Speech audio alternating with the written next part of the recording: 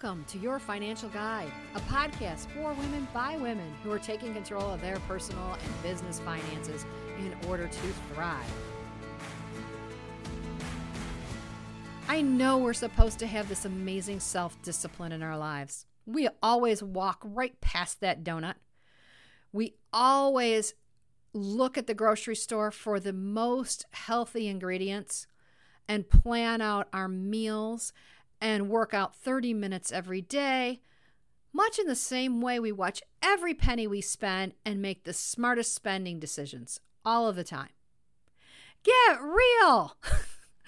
Let's talk about why diets and budgets don't work and what you can do about it. In this podcast, we'll talk about our own reality. Not everyone is perfect all the time. We strive to be healthy much as we try to save more and spend less. By the end of this episode, we'll talk about how to turn from denial into permission to spend. You'll learn to take more control of your money and your future. And we'll share a template in the comments for you to use to help you on your journey. First, our disclosure. I, Nadine Burns, unlike many doing these financial presentations and podcasts and YouTube shows, am a practicing financial advisor. I hold the Certified Financial Planner Professional designation. I'm an accredited investment fiduciary and hold a master's in business administration. All of our contact information and disclosures are listed below in the comments section. At A New Path Financial, all of our financial advisors are women. And each of us has a specialty to help clients in a very unique way. My personal niches are women who have small businesses and retirement planning for women. Our other advisors have niches such as special needs planning, divorce planning, and education planning.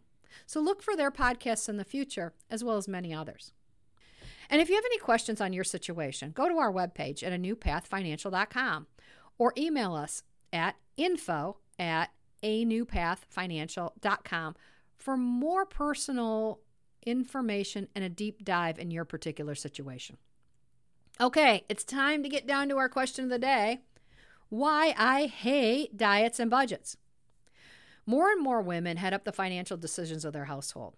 Many are single, many have families, and we should. We have sharp minds. We know a good sale when we see it, and we know how to juggle life, family, and fun somewhere in there. But did you ever feel like you're scattered about everything? Your physical health, your financial health? Am I doing this right? Am I keeping up? Hey, I've been there and still am, even as a financial advisor and a planner.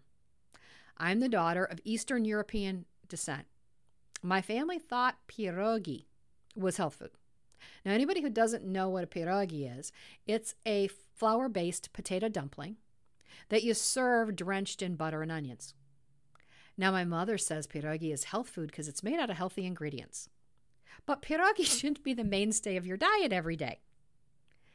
Anything within moderation, balanced with meals and exercise, is key. So that issue is balance. In the last episode, I talked a lot about your net worth. Net worth that we can calculate. It's kind of like getting on a scale. It's kind of a measurement of just where we are. That measurement doesn't know how tall we are. It doesn't know the extraneous circumstances of our situation or anything else. It doesn't know where we want to go.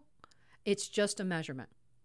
Your net worth number year to year can tell you if you're making progress, just like the scale tells you if you're making progress when you're trying to be healthier. Okay? Sometimes it's good. Sometimes it can cause attention. Every single day, we make thousands of choices. We're not robots. We can push the button and buy something on Amazon. We can choose to eat ice cream over an apple. But you know, apples can be pretty darn good. It's just the different choices that we make. The issue is when we only have ice cream available, and there are no apples or other healthy choices, look at the choice we're bound to make. Did you ever look at the word diet? The first three letters are D-I-E. Okay, that's a great start. So how does that make you feel like you can be successful? Dieting brings images of austerity and scarcity. People have the same reaction in our financial office when I talk about the word budget. So therefore, I don't say it anymore. You need, though, to get some kind of idea of what you're spending. But I don't want people to think that they're just going on a spending diet by using a budget. Instead, we look back at that healthy decision making and we create a meal plan. In our firm, we all like WW, formerly Weight Watchers. We think it's a good plan because you can create an eating plan and you have a support group. Personally, at home, I have a wipe-off board on my refrigerator listed with each day of the week. And once a week, I actually create a menu for the entire week. I kind of take an inventory of what's in the freezer, what's in the refrigerator, what's in my pantry, and start creating things from there. Then think about what's in style, what I like, what I've seen on Pinterest, what creative little buds in me want to go, and then create those meals on the wipe-off board. It helps because I can see our schedule and make complicated meals on the weekend, easy meals when there's nights that we just need something quick and easy to get on the table. It also helps because I have adult children, my husband likes to cook. If I'm not getting home in time, they can see what the menu says that we should have, and they start cooking. So it helps everybody get on the same page. Much in the same way we need a plan for our money. If we're in a family, a husband and wife, we need to share and know where our money's going. But we need that same kind of a plan, and I call it a spending plan. So we need to start off each month with a plan of where our money should go. The plan should start with our income on the top. What do we expect to get that particular month? And I do this monthly because a lot of our bills are monthly. And that includes like our rent or mortgages, our car payments, and things like that. So I do a spending plan every month. So I start with how much are we going to expect to get in each month? If we're paid bi-weekly, then maybe it's 2 pay periods. And then we start with the projected expenses. Now, the key ones that I start with first are your food, housing, and healthcare, because those are the most important. We've got to put money for them in first. Then we go on from there. So if we have debts, I would list them next and make sure we're addressing them, at least the minimum payment. And then if we have any long-term goals, say like college education for our children, maybe we're renting and we want to buy a home, then I'd put those items in next. Now, we can't do everything at once because I have this ultimate budget that I'd like to have, but it nowhere meets the income needs that I have. But we go down and we put in what our mandatory required spending is and compare that to our income. If there's any money left at the bottom, let's go back and reallocate it. And let's put it back into some of those items we'd like to have. And remember, let's always make sure we have a line in there for just discretionary spending. That way we don't feel like we're on a budget or a diet. If we have that line in there for that discretionary spending, that gives us a little leeway in case something comes up, like a car battery emergency, or let's say we really found something that we'd really love to have, and we can't get it because of the fact that we have no wiggle room. This allows us to have that little bit of creativity. Now, you don't have to spend it all the time, but having it in there will make you feel less like you're on a spending diet than you are on a plan for your future. So we also need to make sure we have an amount in every month to save for emergencies. So any emergency that comes up, we're prepared for it as opposed to it hitting us over the head. That's the difference between an emergency and an issue. An issue we can get through.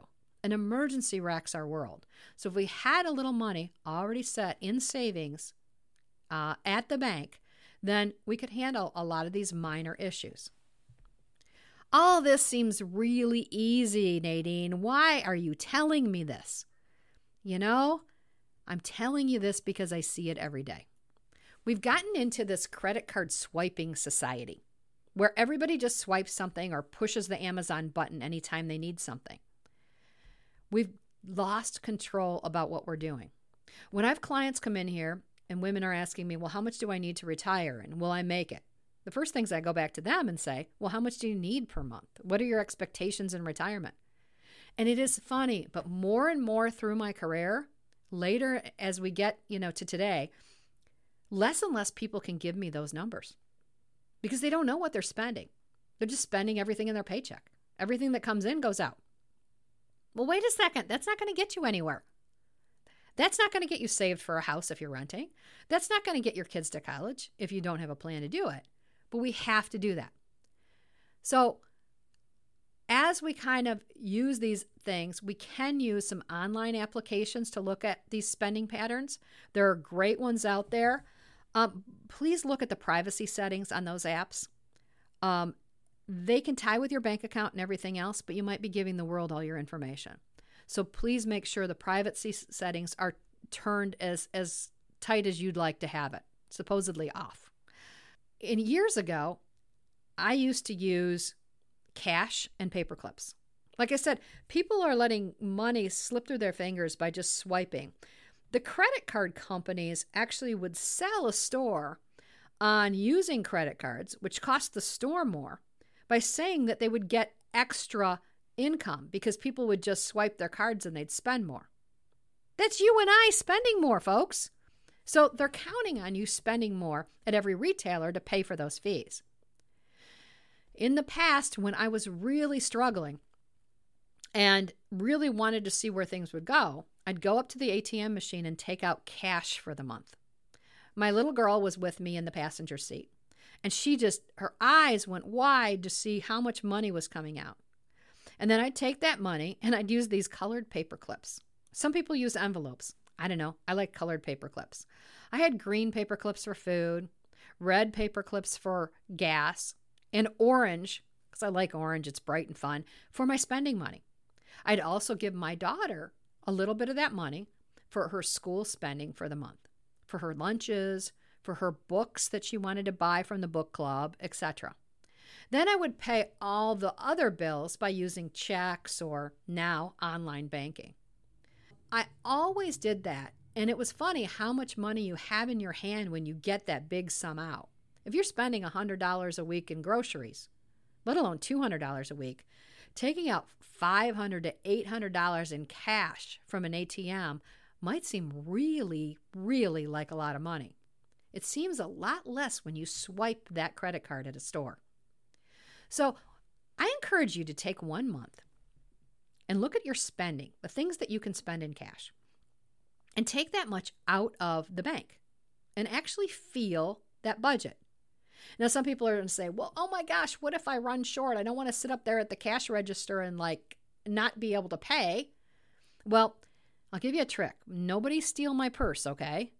But I have a $100 bill tucked behind my driver's license for emergencies. That $100 bill is there in case I am in a pinch. And it's kind of like a mini emergency fund. But I tend to feel my money. I like to feel where it goes. So using cash is a way to do that. It gives you control. And what we're talking about really here, about spending plans, about eating plans, is about control. You taking control over what you have. Getting your life back, telling it where to go, not letting it take you in the direction you don't want to go. Just like an eating plan, a spending plan will help you. It's funny, but just like my eating plan on the refrigerator wipe-off board, you see what you have and plan where it's going to go. This will give you confidence, okay? If you come home from work and you have no idea at 4 o'clock what you're going to put on the table, and there's a bag of chips sitting there, guess what you're likely to eat? But if you had the ingredients, they're thawed and ready to go, and you had the menu on the refrigerator and everybody said, hey, it's taco night, right, Mom? Then guess what? It's taco night. And you'll be able to put on a good, healthy taco dinner meal for your family.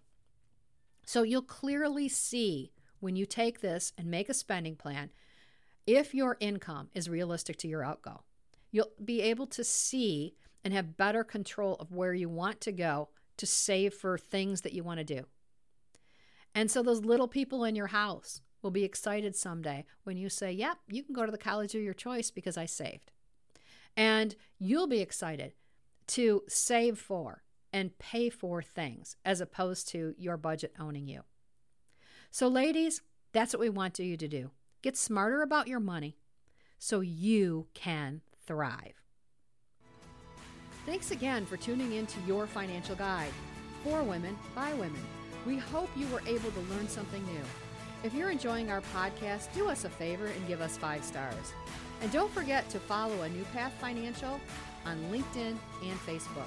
Until next time, keep your finances in focus so you can thrive.